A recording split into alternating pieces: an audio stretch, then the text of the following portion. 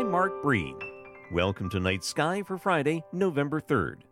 Our look at the astronomy of Halloween this week identified this time of year, known to the ancient Celtic people as the midpoint of the season, between the autumnal equinox and the winter solstice, coinciding with their practice of moving animals from summer to winter pastures.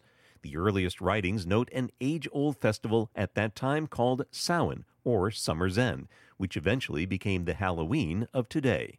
We noted yesterday those herds might have found a celestial representation in the Seven Sisters, or Pleiades, rising as the sun is setting at this time of year.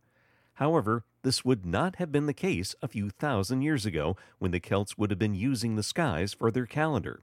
Slight changes in the Earth's axis would have brought the Pleiades into the skies a few weeks earlier. Instead, the much brighter star Aldebaran would have been rising at sunset and would have been far easier to see. Aldebaran has long been associated with cattle and with the Seven Sisters. Jupiter reaches its best viewing of the year next week on Night Sky. Night Sky is a production of Vermont Public and the Fairbanks Museum and Planetarium.